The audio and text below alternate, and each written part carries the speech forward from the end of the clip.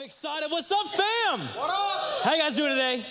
Hey, it's a wonderful, wonderful Sunday, and I'm excited to share the word today. But before I do, I just want to say, Pastor Stan, thank you so much for opening the pulpit to me. I say it all the time. I think of my past, think of who I was, the mistakes I made, and that God would still have use of me. It means the world, and that pastor would see that in me and to open his pulpit means the absolute world to me. It's very humbling and such an honor to be able to talk about Jesus with you this morning. So I hope to do just that. I hope to challenge you, and I don't want to offend you. But the truth confronts, and the truth tells what it says, and I take the Bible for what it says. And so that's who I am, that's who pastor is, and that's what the direction of this church is going to look like. We are going to preach the truth of this word, and I'm excited to do it today. Because what I want to talk about today, you ever heard this phrase, the end is near? Yeah.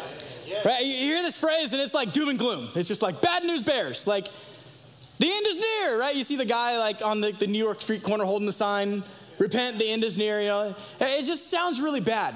It sounds really scary, a little terrifying.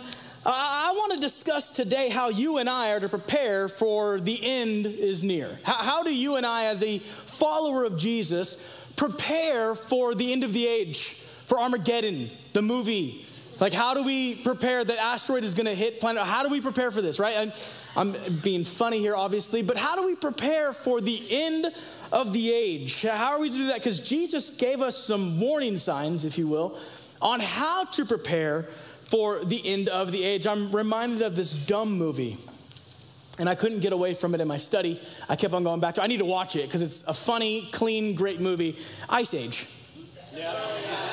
Yeah, how many of you guys have seen Ice Age before?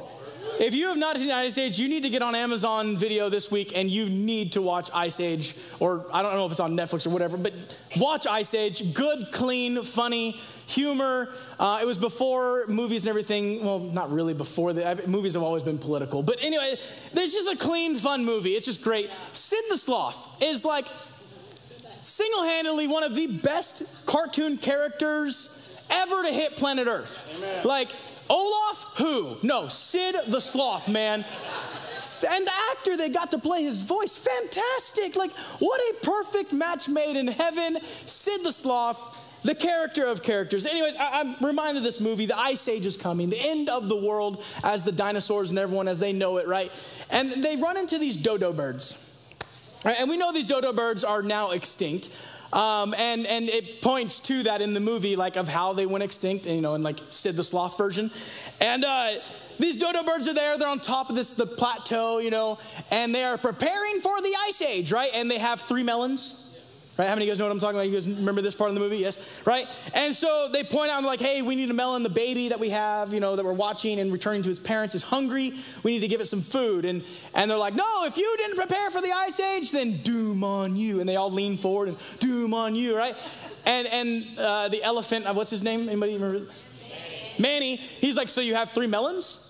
Right? And they're like, if you failed to prepare, right? They go this whole thing, and now we know dodo birds are extinct because they tried to do it with 3 melons. And you know, survive the Ice Age and all these things. It's funny, and we laugh at it, and then Sid the Sloth, you know, he runs through, and he grabs the last melon available, and he does the Heisman thing over all these dodo birds, right? He gets to the end, and then he just smashes the melon so the baby doesn't even get the food anyways. Great movie. You need to watch it if you haven't. There's a good Sunday night entertainment for you right there. But what I'm getting at here is I know that we Christians and we preachers have done a bad job preparing and talking about the end of the age. We just have. We need to wear it. We need to accept it. We've done a bad job at this.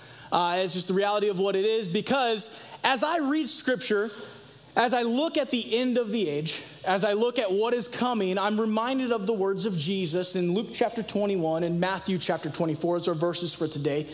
And a lot of the doom on you is actually targeted to Christians. Sorry to break the bad news bears to you. A lot of the doom and gloom that we say is coming is actually coming to us. Jesus warns us. I like what Pastor said a few weeks ago. You don't get warning signs of like good things ahead. Like, hey, warning, no speed limit ahead. You don't get that. Warning signs are for warning.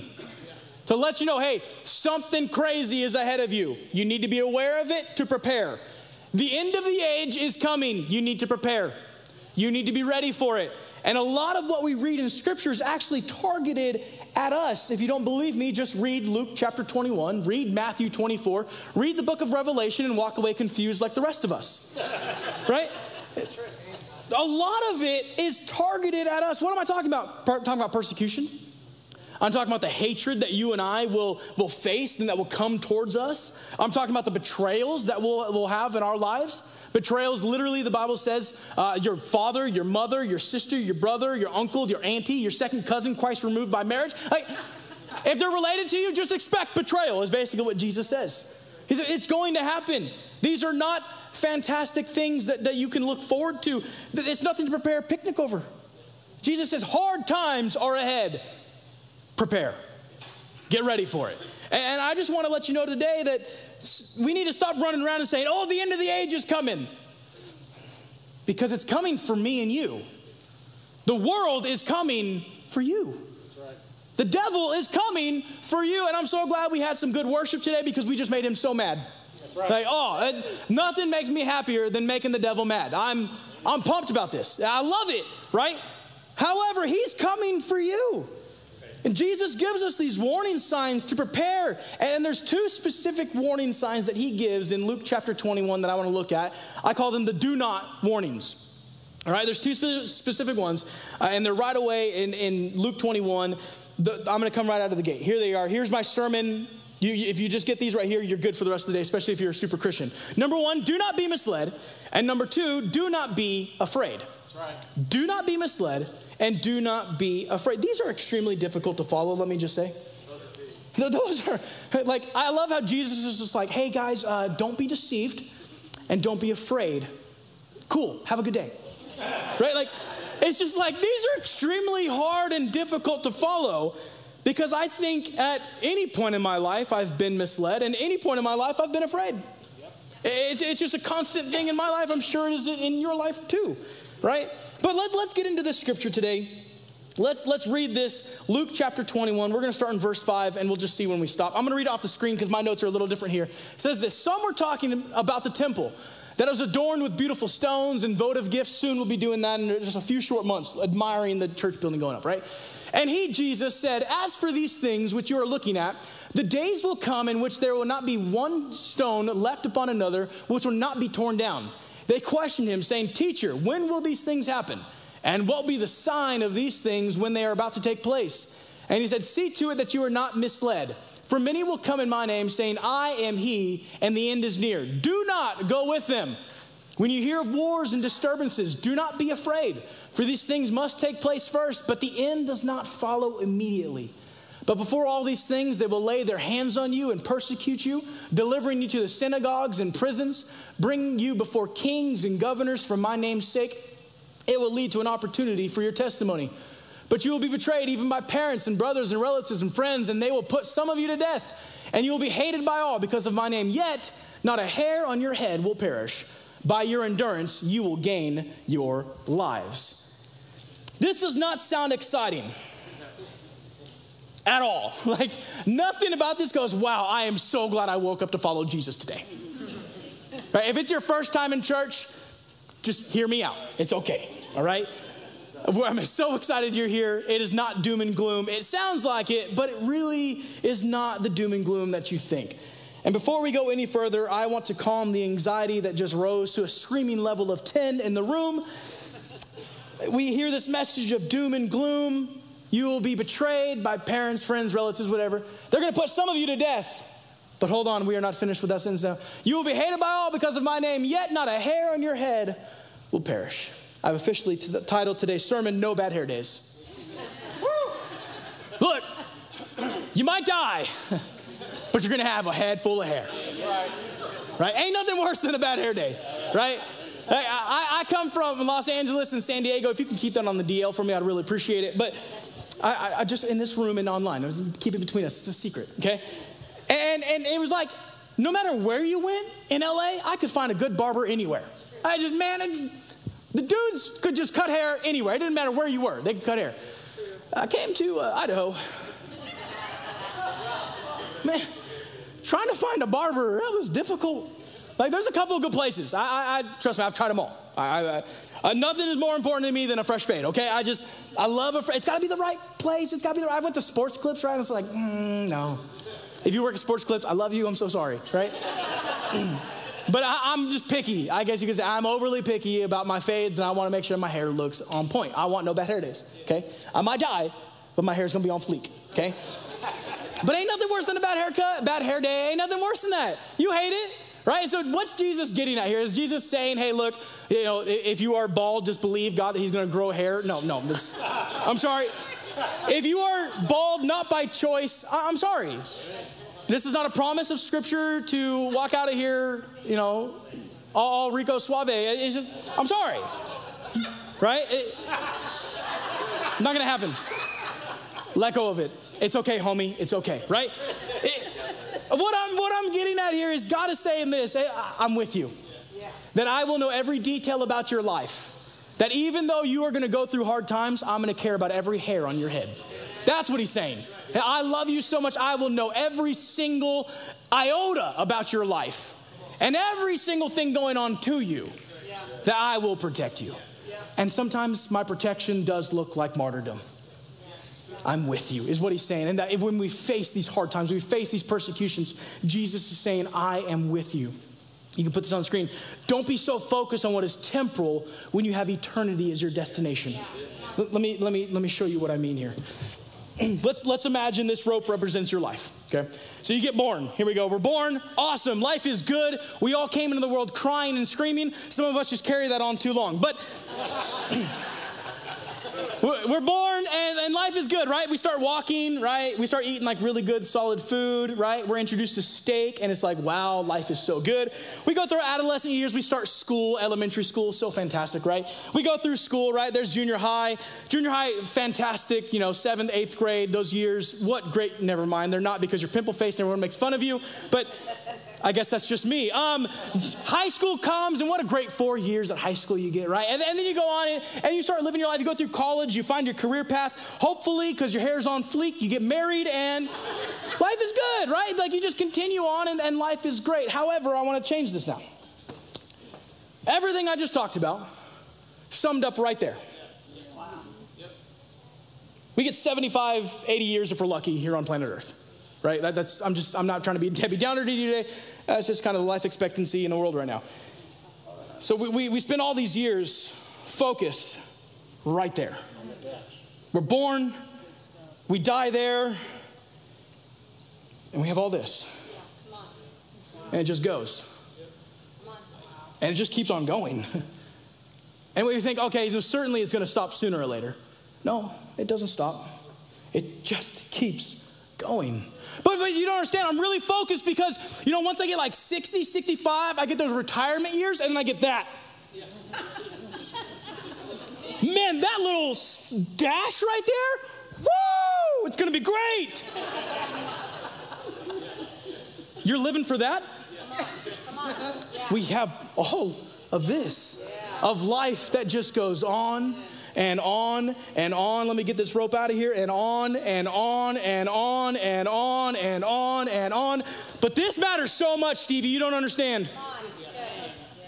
Church, I'm being honest with you this morning. This is me. I'm speaking to myself. That one little trial that you're facing right now, that's going on in your life right now, it'll be over, and you won't even see the mark that it leaves on the tape here. And we spend so much time focusing and obsessing on one little mark on this thing that represents my life. When Jesus is saying, dude, you've got a life ahead of you of lifetimes and lifetimes and lifetimes and lifetimes and lifetimes and lifetimes, and you care about that? Yeah, come on. Jesus said, I got a future for you, something to hope for, something to prepare for. And it doesn't matter where this tape ends or how this mark ends in your life. What matters is where you're going to spend this. That's right. That's right. And we are so focused on this that we neglect Jesus because of this little life that we get here on earth. And Jesus says, no, I have so much more ahead of you that you don't even realize. Lifetimes and lifetimes ahead of you. Stop living for that moment and start realizing what's ahead of you. What Jesus is saying in this scripture Look, don't be so focused on what's temporal that when you have eternity as your destination. What he's saying is they can take your natural life on earth, but they can't touch your soul. Yes. Lifetimes and lifetimes ahead of you that they cannot touch, that I hold securely in my hand, the Bible says. That's amazing to think about. So I want to look at these two warnings today. Do not be misled and do not be afraid. And I want to see how you and I can walk out of here better prepared for the doom and the gloom. Okay? So here we go. Number one, do not be misled. Let me show you how easy it is to be misled. We humans, we can be misled pretty quickly, pretty easily. You doubt me. Let me show you. I want you to go home this afternoon. I want you to turn on Fox News or CNN. In 10 seconds, you can guarantee you are misled. Yes. I'm not trying to knock CNN. No. I'm not trying to knock Fox News. I'm knocking both of them. I don't care what you watch. It's all a lie. It is all, you can say, it's all propaganda. Let's be real here. I've heard things on Fox News. I'm like, what? That's not even the truth. We spend hours deliberately studying everything that we portray on this news broadcast. No, you don't. You paid someone some money to say something so you could just say it. Yeah. That's all you did. That's not reporting. That's not journalism. You just paid someone and they said it, and cool, there you go. You got a story that you made up. Hey, I don't care what you watch. I am making fun of all of it. It takes 10 seconds to get a story out of context, to get something said that you now have a new conspiracy theory about, that you are posting all over Facebook, letting people know that you have got to get the news out. What you're doing is just antagonizing this thing and making this thing roll faster than it ever should. I'll tell you right now, if it were not for the media, we would not be a country as divided as we are today. We just wouldn't. I'm sick and tired of drawing lines and saying, I stand here. And can I just stand for people and just say, man, we need a good human race going on right now so we can take care of people. That's what matters. And what I see is there's only one problem with being misled and having deception. There's only one problem with deception. Here it is. You ready? Ready for this revelation? Deception is deceiving. You think you are 100% right when you are 100% wrong. Let me show you how easy this is. If you're married, you're going to know right away. Hey, honey, everything okay? Yeah, everything's fine. Why? And you're like, the way you said it makes me think that everything is not fine. But you're telling me everything is fine. I'm confused. And in that moment right there, we are misled, right? I mean, it's that easy. Guys, we are dumb as a box of rocks, dudes. Like, we just don't get it, right? And the wife's like, nothing's wrong. Again, the way you said nothing, I want to talk about this for just 1 second. The way you said nothing is wrong, does that mean nothing or does that mean everything? Because there's a difference, right? I just want some clarity. That's all it is, right? But you think you're 100% right when you're 100% wrong, and that's why the deception is so scary. This is why cults arise in church or in religions, and they go on for so long. Because people think they are 100% right when they are 100% wrong. Yeah. That's why it's so important to look at this Bible and say, okay, what does Jesus say? Yeah. I saw this video last night, and I'm going to go there. I'm angry. I'm going there. I saw this video last night of this preacher. He's getting pretty popular, and he's getting a following. He has a lot of influence on people. And he says, I wish God just made it really plain and clear in the Bible, really simple. You know, like A, B, C, and D. Here it is. And I was like, well, he kind of did. But God, literally, the Bible says this is simple. Humans complicate it. Religion complicates it. Yeah. But really what God set up is simple. And he goes, people ask me, what about gay marriage? And he goes, I don't know. And I was like, how do you not know? If you're going to get on a platform and preach this, you better know what it says. How can you get up and say, I don't know what the Bible says about that? You know what that tells me? You care more about your following than you do actually helping people. I'm not into that. Paul said it this way, if my goal were to please people, I would not be a preacher. I'm going to make you mad. You're not going to like what I say. Why? Because your human nature is against this. There's going to be a conflict. And God forbid I ever choose someone's acceptance over the truth of God's word. Come on. I won't do it. Pastor won't do it. And you better not do it either. God made it simple. I went there. But people are following this guy and listening to his sermons at record numbers. And I'm like, the influence you have over people and you would say something so stupid? I'm sorry, that is stupid. God made it so plain, so easy. I will pull up 20 scriptures in the New Testament right now about God's idea of marriage. Has nothing to do with because I don't like them or I think it's gross. It has nothing to do with that.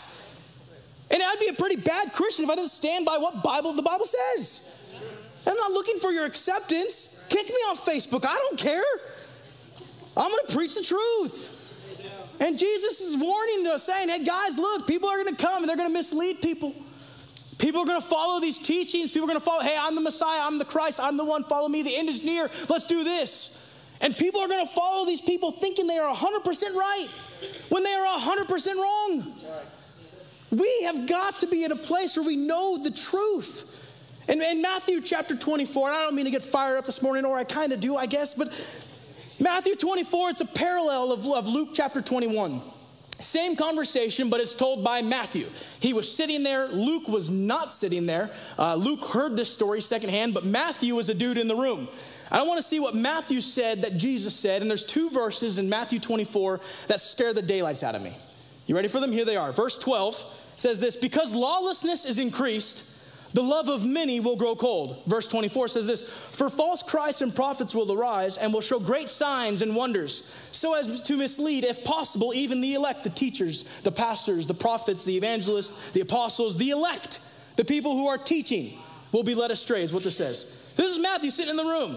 And I would do you a great disservice today if I did not dive into what Jesus really said. Because at face value, let's look at verse 12, specific. Face value, lawlessness is increasing. I mean, lawlessness is sin. So more sin in the end of the age, and the love will grow cold. I read this probably a lot like you're reading it right now. We read this and say, okay, there's going to be a whole lot of sin, and the people of the world are going to lose their love for one another. It's going to be a dark, miserable place where everyone is just cutthroat, out to get you. It's a dog-eat-dog world, right? Whatever it may be. That's how I've always read this scripture. That means there's going to be, it's going to be a rough world to live in. That's not what Jesus says, though. Not even close to what Jesus says. Let me tell you what he says.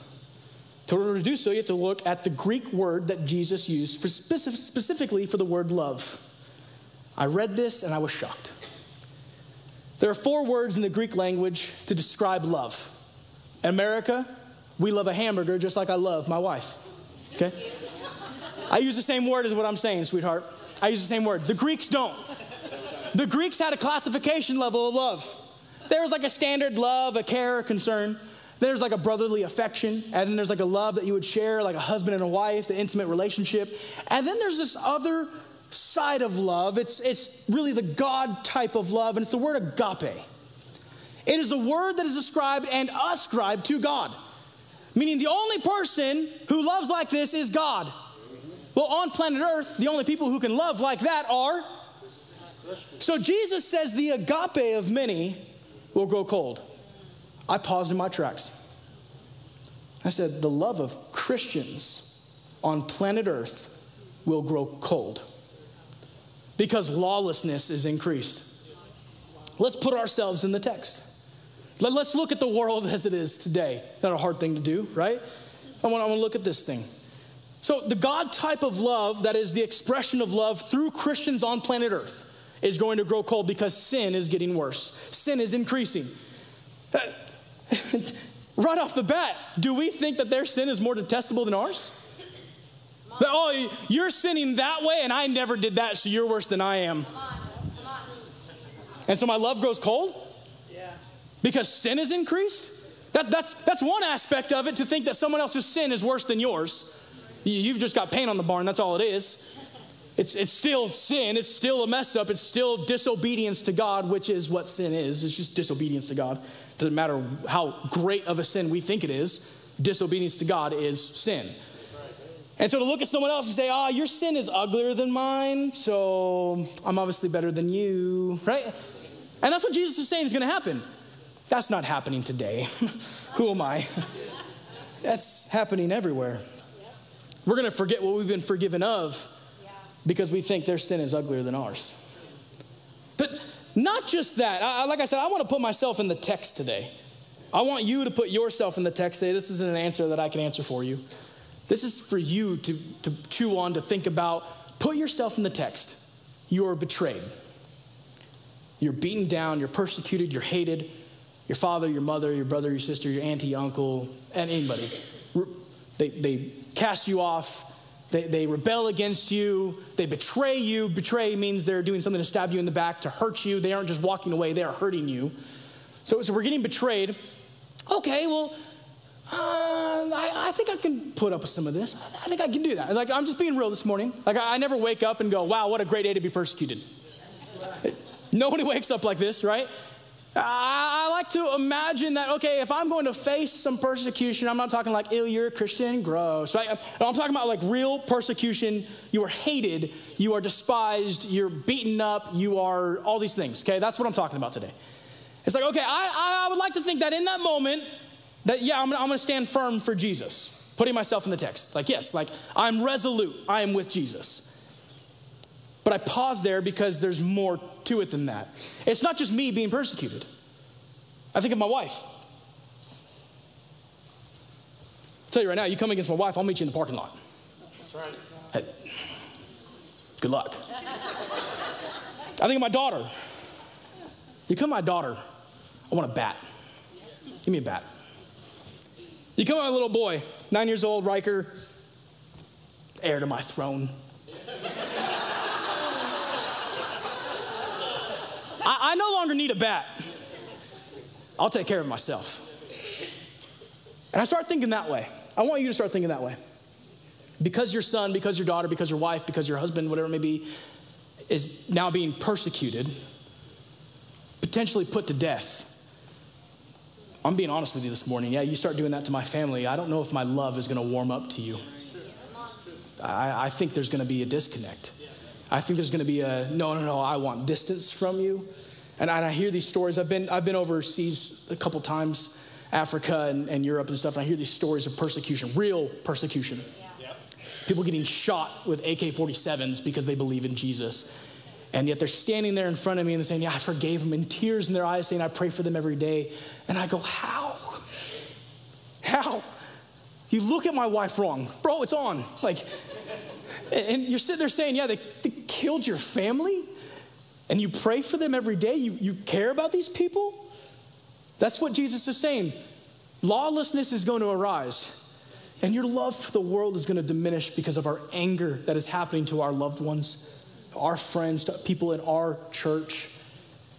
It's not what he wants. It's just what's going to happen. It says the love of many will grow cold. I hate to break it to you, but a prophecy of Jesus will never return void unto him. Yeah. So when it says the love of many will grow cold, it means that many of us will lose our love for the lost because of what they are doing to fellow believers. Put yourself in the text and really think, how can I safeguard myself against that? How can I take this warning sign and say, okay, how can I prepare for the end is near? When they come against my family, when they come against me, when they come against my church, my friends, how can I prepare myself to still love that person rather than want to attack or want to have anger in my heart or an offense in my heart? How can I love them instead? That's what Jesus is asking of us. That is extremely difficult, fam. That is extremely, extremely difficult. I'd say it is impossible, yeah. It's only by his grace that we can do it. But as you put yourself in the text, you'll see just like that, through persecution, my love for the lost would grow cold. And I could see it happening in the church. Yeah. We have got to safeguard ourselves against this. Yeah. That's verse 12 of chapter 24. Let's look at verse 24 now.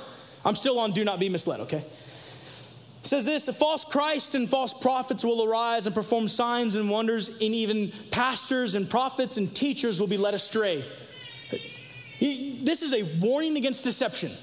Telling you, do not be misled. I told you a couple weeks ago, I talked about the importance of who you follow, who you listen to. And yet again, I hear of another pastor with a large following saying something totally stupid and misleading people. Yeah. You and I must study the word of God for what it is. Fam, I'm not perfect. Stevie Nicks, I am nowhere near perfect. This Bible, however, is. Amen.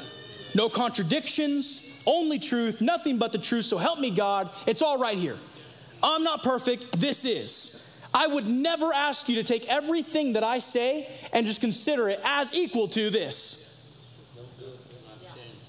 Even on a Sunday morning, I'm not going to ask you to do that. On a Wednesday night, I'm not going to ask you that. In a one-on-one counseling sesh, I'm not going to ask you to do that. I'm going to ask you to say, hey, look, here's what I see in Scripture, but I'm going to ask you to take it home yourself and study. Yeah. You need to study. You need to make sure you know what this says, so when someone is up on a platform saying something stupid, you can say, that's wrong. That's not correct. That's not what the Bible says. You and I, here it is, do not be misled. We need to be experts at biblical research. Biblical research is not for a pastor. Biblical research is not for a teacher.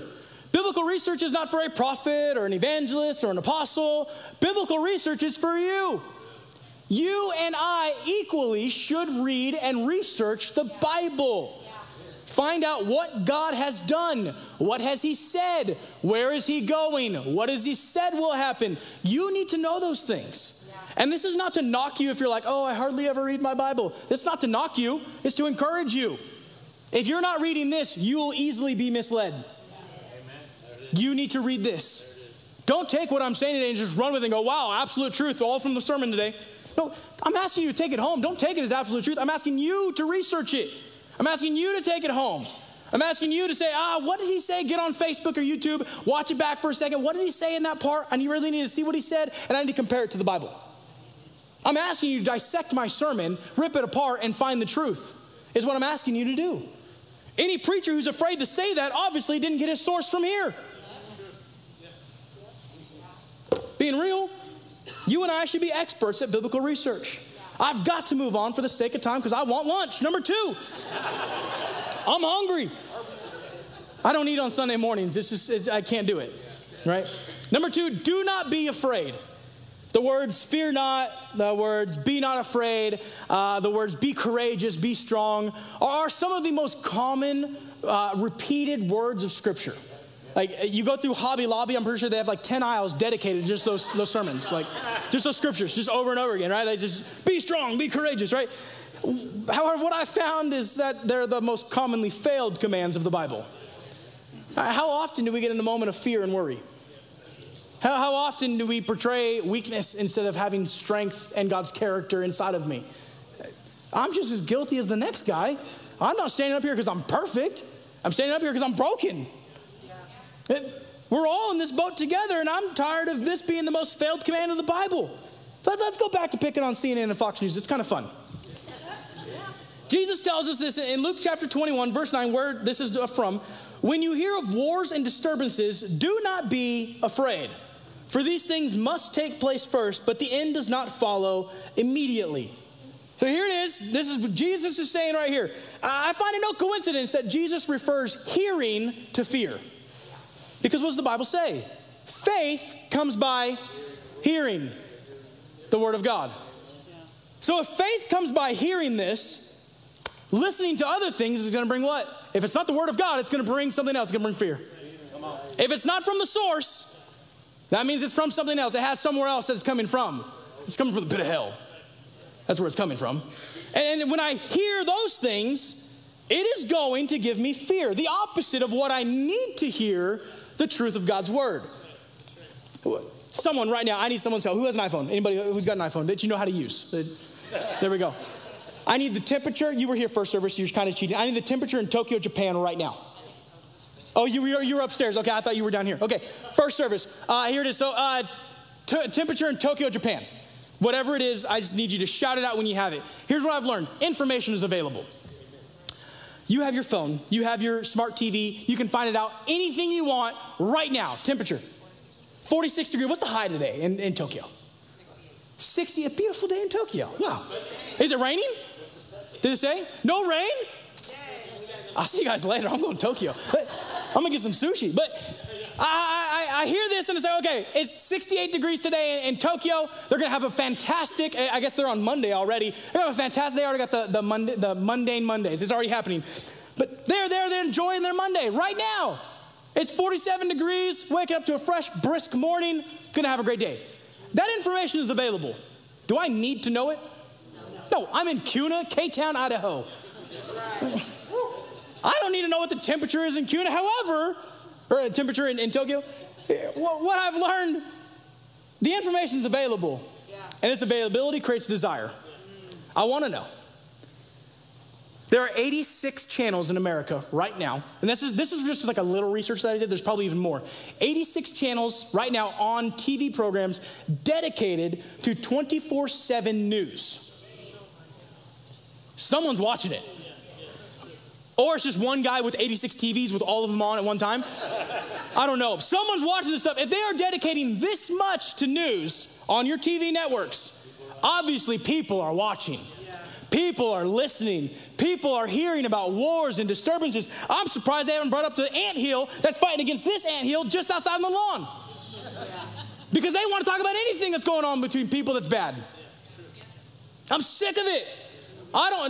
I say I'm sick of it. I never even watch the news. Like, I haven't watched CNN or Fox News except for like election day, just so I know what's going on. That's literally the last time I watched the news. I can't even, actually there was one time during COVID, there was a police chase in LA that was on fire, and I watched that. But other than that, I have not watched the news. I don't do it. I'm telling you right now, life is great. I'm not hearing all these disturbances and things, because when I hear these disturbances and these wars, what happens to me? I become afraid. And you say, oh, well, I'm not afraid. I just I need to know. I just want to be informed. No, you don't. Come on. You saying you need or want to be informed is literally telling me you're afraid. That's right. Why? I need to know what's going on. I want to know what's happening in the world right now. We were never meant with the mental capacity that we have to carry the weight of every problem in the world on our shoulders. You were never meant to have this much information available to you. Yeah. Stop chasing it. I'll tell you right now, one of the most freeing things that I love doing, and like I said, I don't even watch the news, but when I go camping and my phone's got no service, oh, it's wonderful. I cannot wait. Spring, hello. I'm so excited. But I'm telling you, the best thing you can do is turn your phone, you don't need to turn your phone off. Just unfollow things on Facebook or Instagram that are like news networks and things like that. Stop watching the news. Just do it for a week. You're going to walk in here next Sunday and go, God is so good. Wow. Like, you just will. Like, and then you'll invite me over for lunch and we'll have a great time. But I'm just kidding, right? But what I learned is, like, we have this information that's available to us. We always want to know what's going on. It creates a fear inside of us. The fear only feels subdued for a moment when I hear more. So I take in more information and the fear grows bigger. And later on, it's more fear than what I had before. And what I've learned is that need is the foundation for worry and fear, because I just felt like I need to know what's going on. That's right. Come on. That's why Jesus says in Matthew chapter 6, don't worry or be afraid about what you're going to eat. Don't worry or don't be afraid about what you're going to wear. He says, look at the lilies of the field. Are they not clothed beautifully on that mountainside? Look at the birds of the air. They don't struggle for food, and yet I feed them and take care of them. Stop worrying and having fear about what's going on in the world. The moment you feel like you need to know, you are going down a path of fear. And again, these aren't my words. These are Jesus' words. The more you hear, the more fear that will try to creep in. Shut off the dang TV and go for a hike. You'll love it. We don't need to be afraid of what's going on in the world. Fear creates this panic, it creates worry, and it's the opposite of how you and I are supposed to live as Christians, a life of faith, a life steadfast following Jesus. And I look at what Jesus says in this whole scripture. He says, hey, you're going to be handed over to rulers, you're going to be handed over to authorities. You're going to be put to death for my name's sake, but your hair will be on fleek. So I got you, don't worry, right? He says all these things. And then he wraps it up with a statement that I struggled with when it came to this sermon. He says this, it'll be an opportunity for your testimony. And I read this and I went, what about that is exciting, Jesus?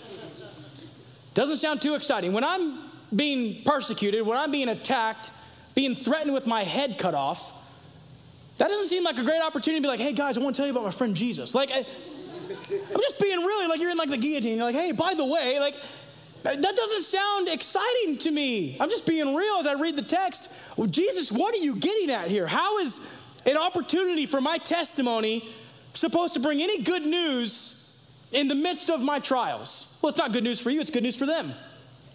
It's not about you in that moment. Yeah. You're about to die. Yeah. It's about the person who's there, who's about to witness a Christian standing for their faith. That's what it's for. It just says, hey, it's an opportunity for your testimony. Ladies and gentlemen, I give to you the freedom and the remedy from fear, your testimony. Yeah. You say, no, the Bible says perfect love casts out fear. Yes, what is an expression of perfect love? Him being there for you. Amen. The remedy for fear is your testimony. Yeah. Remind yourself of what he's done for you. Yeah. Remind yourself of who he is. How he brought you through. Remind yourself of his goodness and his mercy, his grace when you definitely did not deserve it. Remind yourself of who he is. And as I tell others about his goodness, tell others about his mercy, tell others about his grace, all of a sudden I feel lifted in my spirit, in my heart, because he's been there before. He'll do it again. Yeah. He is with me. He is with you. A testimony, I'll be as bold to say this, a testimony is one of your greatest assets as a Christian. Amen. It is your greatest weapon against fear, your testimony. Let me show you, let me prove it to you that the testimony that you have is one of the most important things you have as a Christian. Revelation, most confusing book of the Bible, chapter 12, verse 11. And they overcame him because of the blood of the Lamb. It overcame him as the devil because of the blood of the Lamb and because of the word of their testimony. And they did not love their life even when faced with death. There it is. We overcome the devil, his tactics, his plans, his persecution, his trials, his hate. We overcome by the blood of the Lamb and the word of our testimony.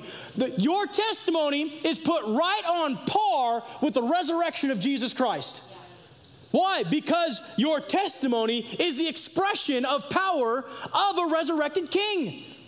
He did it for me. He died, he rose again, and now he delivered me from that death. He brought me through it, he'll bring you through it. Parents, let me tell you right now, you need to tell your kids your testimony. Yeah. Make dinner this week, sit down and start talking about what God has done. Yeah. They go to school. They are on school campuses. They are with their friends. And let me tell you what they hear. When anytime God is brought up, this is one of the most common arguments that you hear about God. If God loves us so much, why do bad things happen then? Yeah. That's what they're hearing. Yeah. Well, you hear a question like that enough, and eventually you're going to start to believe it. Yeah. What do they hear at home, though? Come on. Are they hearing what God has done? Yeah. I don't know. He's alive. He's well, and he's with me. Your students need to hear. I mean, I sit down with Tatum and Riker, and as things come up, like, oh, Tatum, I used to do that. Like, it was really bad, and I did this, and here's the consequences that I faced because of it. But yet still, I see how God used that, and God turned that situation around, and now I'm able to use it for his glory. And Tatum and Riker are like, Dad, there's no way you did that. And I'm like, yeah, like, I don't glorify the sin, but I definitely let them know what I've done. I definitely talk to my kids about my past, about the bad decisions that I made, because I want them to learn from me. Yeah. I don't want them doing the same things that I did. Yeah. I don't want them making the same mistakes that I did. You say, Stevie, but my kids really should not hear the things I've done. No, they need to hear not what you've done. They need to hear what Jesus has done. So be humble enough to open yourself up. Yeah. Make dinner. Start talking about Jesus at the table. Man, I remember this one time, guys, I didn't know how we were going to pay the bills. Yeah. And God showed up and God did this and made a way. And all of a sudden, here we are 10 years later. What an amazing thing that God did for us, guys. I always say us. Don't just say me. Look what he did for me.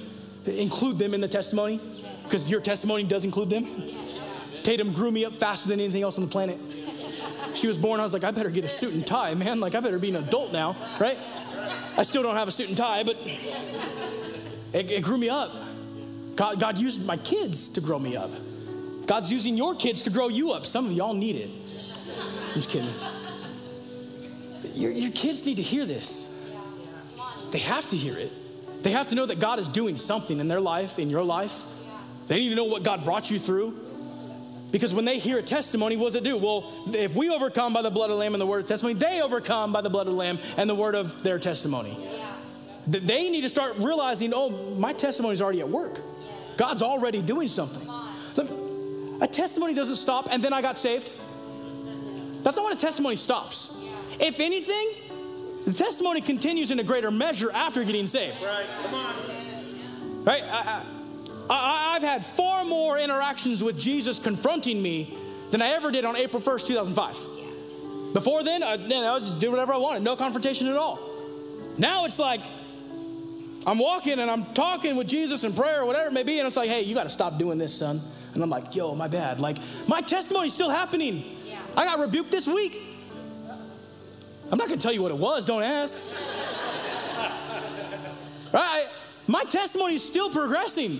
Why? Because sanctification, the process of becoming more like God, is still happening. It is for you too. Your testimony doesn't stop on a date you got saved.